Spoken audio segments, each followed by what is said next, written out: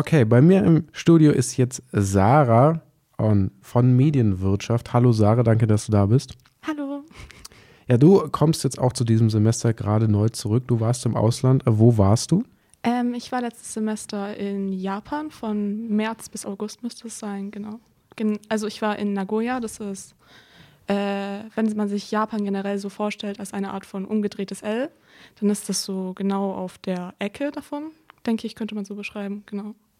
Okay, ist jetzt nicht die bekannteste Stadt. Warum Nagoya? Wir haben in der HDM tatsächlich leider nur zwei Partnerhochschulen in Japan. Eine müsste, ich habe gerade den Namen vergessen, aber so ein kleiner Vorort östlich von Tokio sein. Da habe ich tatsächlich in den Erfahrungsberichten ein bisschen gelesen, dass es dort nicht so einfach wäre, nach Tokio zu kommen und dass man 1 Stunde mit den Regionalbahnen fahren müsste. Und Nagoya ist halt generell immer noch eine ziemlich große Stadt. Also ich glaube, drittgrößte oder sowas müsste es ungefähr sein in Japan. Und im Prinzip ist es auch ziemlich gut gelegen zum Reisen, falls sich irgendjemand dafür interessiert. Also du warst happy mit deiner Ortswahl? Ja, genau. Also mittlerweile ist es auch meine Lieblingsstadt dort geworden, überraschenderweise. Das klingt nach einer sehr guten Wahl. Aber fangen wir erstmal von vorne an. Wie bist du denn da hingekommen? Wie lief denn das mit der Bewerbung an der HDM? Worauf musstest du da achten? Hast du da ein paar Tipps und Tricks für die Leute? Also bei der HDM muss man ja als erstes seine 3 Wahlen angeben, wo man am liebsten hin will.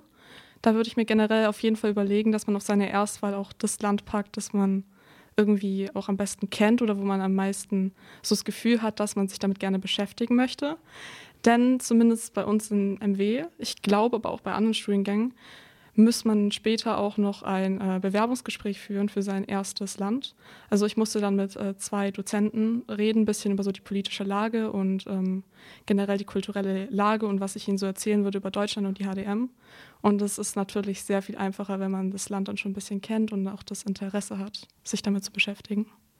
Also du hattest schon im Vorfeld Bezugspunkte zu Japan. Das war jetzt keine willkürliche Wahl bei dir?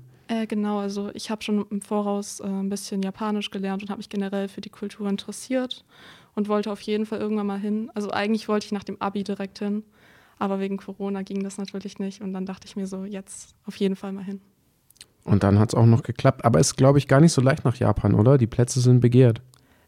Zumindest in Nagoya weiß ich aus vergangenen Semestern, dass wir, soweit ich es mindestens weiß von unseren Vorgängern, immer nur einen Platz hatten in Nagoya. Also es ist tatsächlich leider nicht so einfach hinzukommen. Aber ich denke, wenn jemand sich dafür interessiert und sich auch wirklich vorbereitet, dann ist es auf jeden Fall möglich. Und ja, wie war es denn jetzt eigentlich? Wie war denn dein Semester so? Fandest du es gut? Das Tolle an der Hochschule in Japan ist, die haben genau wie die HDM ein Buddy-System. Also falls ihr das nicht kennt, man bekommt einen japanischen Schüler, beziehungsweise hier an der HDM einen deutschen Schüler zugewiesen als International. Und der hilft dann einem einfach mit sich einleben. Ein bisschen kann man auch so die Sprache trainieren und einfach, dass man so eine Art Gemeinschaft hat. Und ein anderer Fakt, der tatsächlich sehr geholfen hat, ist, dass man in der Partnerhochschule in Japan, in Nagoya, also in der Aichi Shukotoku, dass man dort in das private Schuldormitory kommt. Und also entweder man muss dorthin oder man hat eine Familie in Japan und weil ich halt natürlich keine Familie dort hatte, müssen eigentlich alle Internationals dorthin. Also man findet direkt echt gut Anschluss und man hat auch einfach eine gute Gemeinschaft dadurch, dass es alles so an einem Ort ist. Genau. Und wie darf ich mir da die Wohnheime so vorstellen? Sind die so ein bisschen wie bei hier uns am Campus oder ist das was ganz anderes? Also in Japan gibt es grundlegend nicht wirklich Wohnheime, außer jetzt für die internationalen Studenten. Weil in Japan ist es eigentlich üblich, dass die Studenten alle direkt nach dem Abi entweder studieren oder nie. Also der Altersdurchschnitt war so 20 bis 24, würde ich sagen. Manchmal sogar jünger. Und meistens leben die Japaner auch noch bei ihren Eltern dann tatsächlich und pendeln dann stattdessen die 1 Stunde oder die 1,5 Stunden hin. Deswegen war unser Dormitory so ein bisschen ein Sonderfall und war auch, ich würde sagen, ein bisschen sehr edel im Gegensatz zu den Wohnheimen hier. Also man hat seinen Studentenausweis gebraucht, der registriert war, auf dass man dort lebt, um überhaupt reinzukommen. Man hat an der Rezeption immer jemanden sitzen, der tatsächlich auch geschaut hat, dass nichts gegen die Regeln geht, weil es gab tatsächlich ein paar Regeln, die strenger waren als hier. Was zum Beispiel? Zum Beispiel im Wohnheim durfte man nach 10 Uhr bis, ich glaube, 6 Uhr morgens niemanden übernachten lassen. Also da wurde auch drauf geachtet, weil es gab eine Gästeliste am Eingang und da musste sich jeder eintragen, der zu Besuch kam. Und wenn dann noch gegen kurz vor 10 jemand da war und nicht wieder gegangen dastand, dann ist tatsächlich der Wohnheimsleiter durchgelaufen und hat die Person daran erinnert, dass sie gehen müsste bald. Also das ist halt ein großer Unterschied zu hier, würde ich mal sagen. Schon ein bisschen strenger, ein bisschen was anderes, wenn man die Wohnheime hier kennt. Und was teuer dort zu leben?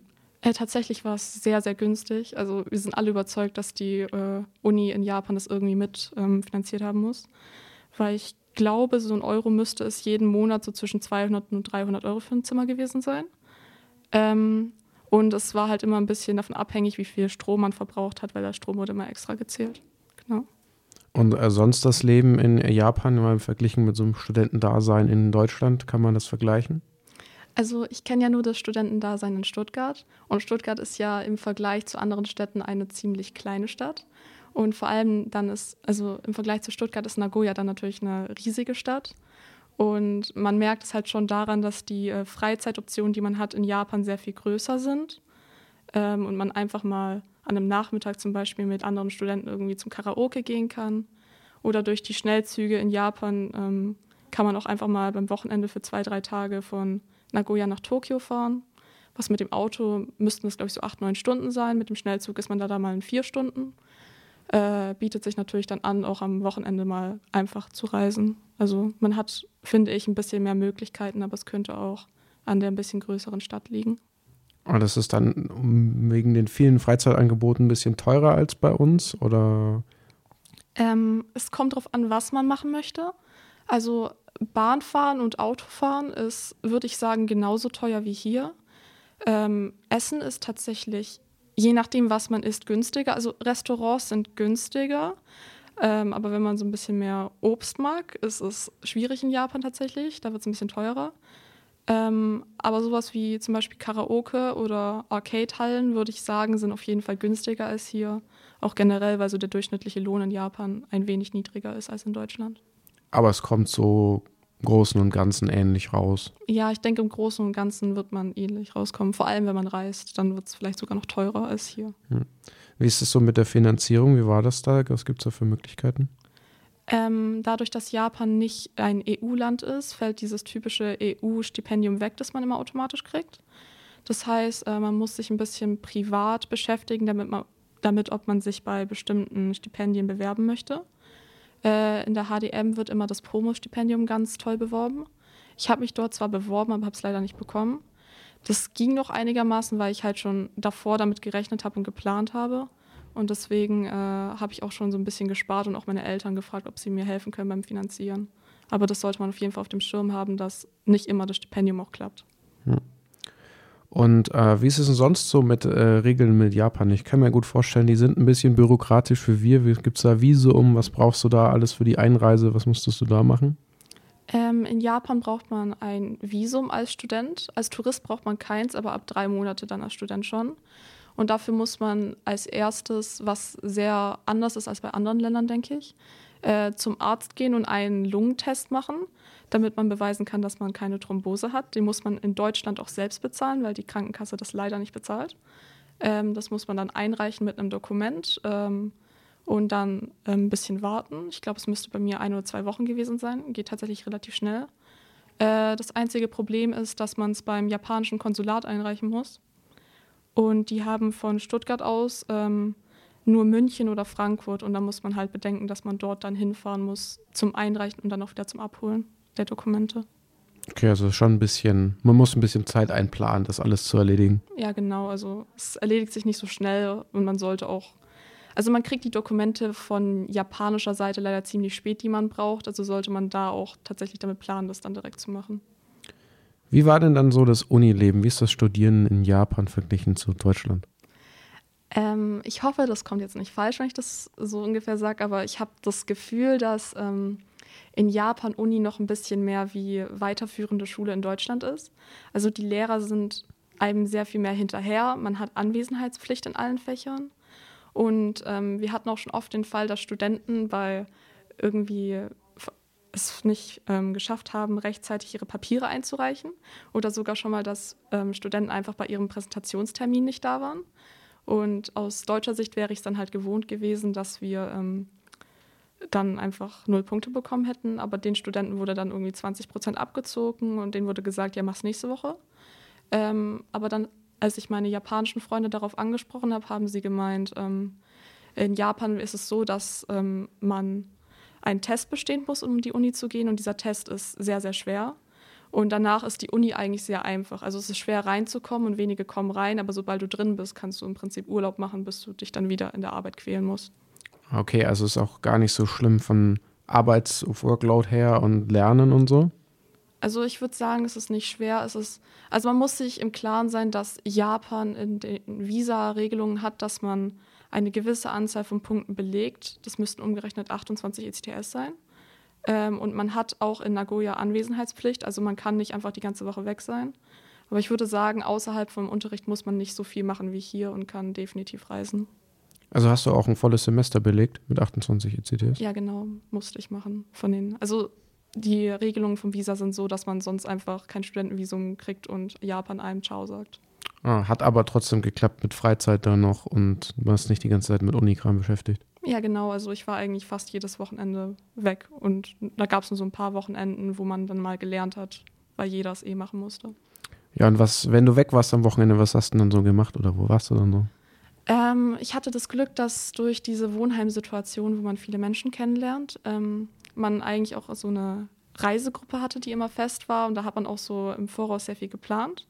Und über das Semester hinweg waren wir dann mal so in den natürlich Klassikern Tokio und Kyoto nebenan. Also Tokio, die große Mega-Hauptstadt von Japan. Dann Kyoto, die Kulturstadt von Japan. Dann vielleicht so ein bisschen ein Geheimtipp. Eigentlich, also es wird kein Geheimtipp sein, wenn ihr dort seid, weil die Studenten werden es euch alle sagen. Aber nördlich von der Hochschule gibt es Gifu. Das ist eine Präfektur, also ein Bundesland, wo die japanischen Alpen liegen. Ist ziemlich schwer, dorthin zu kommen ohne Auto, aber sehr schön. Also sieht so aus wie Österreich, aber doch nicht ganz so. Und einmal ein bisschen exotischer waren wir auch in Okinawa. Das ist eine südliche Insel, die noch zu Japan gehört, die aber schon ein bisschen Tropen ist und wo man dann auch eher für Strandurlaub hingeht. Und du hast das jetzt hauptsächlich mit den anderen Studierenden gemacht? Also wir hatten im Wohnheim noch 2 japanische Studenten, die mit uns gelebt haben. Die sind dann auch immer mitgekommen. Aber hauptsächlich, weil ich denke, normale japanische Studenten haben halt auch nicht das Geld übrig und das Interesse, ihr eigenes Land zu bereisen in so einem Semester, waren es dann doch die Internationals, die sich dann zusammengetan haben und geguckt haben, wer möchte wann wohin und können wir das zusammen machen. Auch weil man dann zum Beispiel Wohnungskosten sparen kann. Und hattest du sonst auch Austausch mit den Japanern oder hat sich das dann eher so auf deinen Buddy beschränkt? Also ich hatte Austausch am meisten, würde ich sagen, mit meinem Buddy und meiner Zimmernachbarin, die durch Zufall eine von den Japanern war, die bei uns im Wohnheim gelebt haben. Im Unterricht hatte man dann natürlich auch ab und zu Austausch und dann in der Mensa, wenn man dort gegessen hat.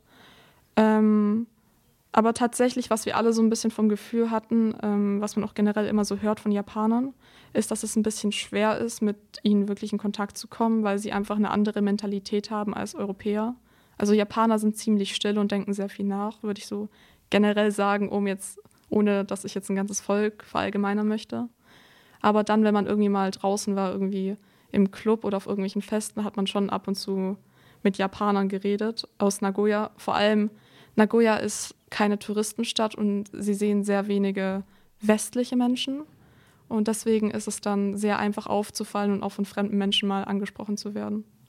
Mit Japanern reden ist ein gutes Stichwort. Wie klappt denn das so? Sprechen die gut Englisch? Kannst du Japanisch fließend? Also es ist schwierig ohne Japanisch, mindestens grundlegend. Ich beschreibe es mal so, als ich dort ankam, habe ich ein Taxi genommen und mir wurde direkt danach mein Zimmer im Wohnheim gezeigt. Und bis zu dem Moment, wo ich in meinem Zimmer stand, wurde mit mir kein Wort Englisch gewechselt. Aber bei mir war es so, ich habe halt davor schon Japanisch gelernt und konnte halt grundlegende Dinge. Ich habe aber nie wirklich davor auf Japanisch geredet. Also war es bei mir eher so, dass ich verstanden habe, was sie von mir wollen, aber nicht wusste, wie ich antworten soll. Das hat sich dann im Semester gelegt. Und viele Japaner können dann auch in der Uni, vor allem die Buddies, können sehr gut Englisch. Also die, mit denen man dann Kontakt hat, sind meistens auch die Japaner, die Englisch können. Gab es einen Sprachkurs an der Uni? Man bekommt von der Uni entweder, es kommt darauf an, welche welches Programm man belegt von der Aichi. Das Programm, das ich hatte, war das halbjährige Austausch mit der Faculty of Global Communication. Und dort bekommt man einen Japanischkurs zugewiesen, entweder A oder B, je nachdem, ob man Vorkenntnisse hat oder nicht. Das sind dann 4 Stunden in der Woche und genau, da wird einem einfach ein bisschen beigebracht, so die Grundlagen. Und also ist es nicht Pflicht, dass man hingeht, aber im Prinzip drängen alle einen richtig dazu, dass man da schon hingehen sollte, weil es Sinn macht. Leuchtet ein. Dann noch eine ganz wichtige Frage, wie ist das Essen so? Also es wird den HDM-Studenten vor allem gefallen, dass es dort eine Cafeteria gibt. Und die Cafeteria hat... Was ist das? Musst du ja jetzt den HDM-Studierenden erklären, was ist eine Cafeteria? Das habe ich dort auch neu kennengelernt. Das habe ich nach meiner Schulzeit vergessen. Das ist so ein sagenumwobener Ort, an dem man tatsächlich Essen kriegt, das warm ist. Und gerade aus der Küche raus. Ja, ich weiß, das kennen wir hier gar nicht. Und tatsächlich hat man da dort sogar Tagesessen. Und es ist auch ein bisschen Luxus, würde ich sagen, weil man hat jeden Tag auch Auswahl zwischen so Reisschüsseln oder einfach so typische Ramen- oder Udon-Suppe. Und auch Curry gibt es jeden Tag, also so japanisches Curry. Also wir haben uns auf jeden Fall alle uns schmecken lassen, vor allem weil für Europäer die Preise dort extrem günstig sind. Also das teuerste Schulessen dort, das gesamte Menü mit Nachtisch kostet, würde ich umgerechnet, müssten es 4 Euro sein. So als Europäer ist man da schon ein bisschen neidisch, wenn man das sieht. Das klingt erstrebenswert. Hast du denn noch einen Tipp für uns? Was machst du in Stuttgart, wenn dich das Fernweh nach Japan packt? Wo kann man denn in Stuttgart ein Stück Japan finden? Ich denke, es kommt auf die Person an, für was ihr euch so interessiert. Also die meisten Asia-Fans unter euch kennen bestimmt den Asia-Laden neben dem Hauptbahnhof. Falls ihr mal selber irgendwie Sachen aus Japan probieren wollt oder was kochen wollt. Ich finde, dort kann man immer relativ gut ziemlich viele Sachen zum Kochen finden. Sonst,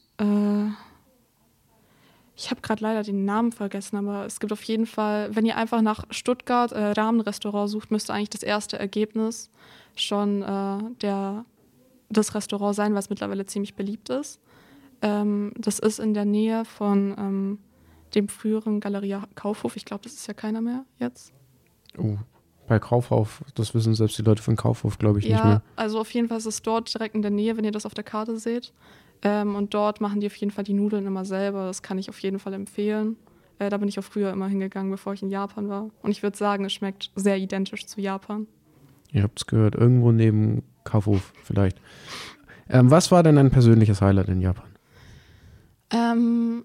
Für mich persönlich, weil ich mich halt generell sehr interessiere für Videospiele generell, hatte ich das Glück, dass in Nagoya, wenn ihr im Sommersemester da seid, auf jeden Fall eine Empfehlung, im August der internationale Cosplay-Wettbewerb ist, das Finale davon sogar.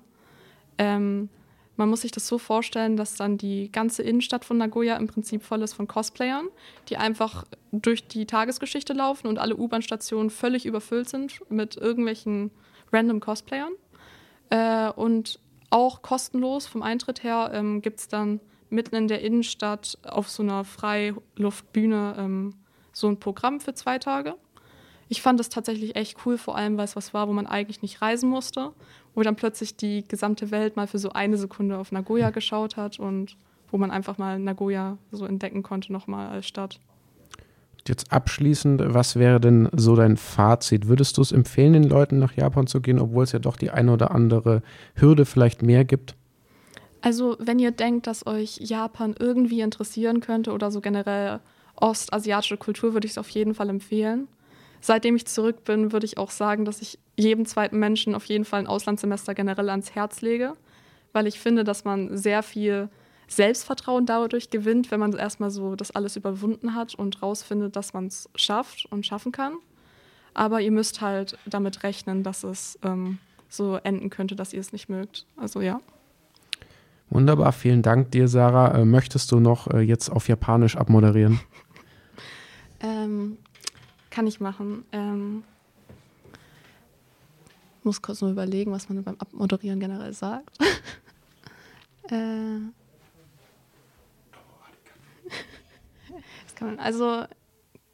Ich glaube, es müsste grammatikalisch stimmen. Ich hoffe, jetzt ist hier niemand da, der Japanisch lesen kann. Aber Kite kureta arigatou gozaimasu. Sayonara. Matane ist besser.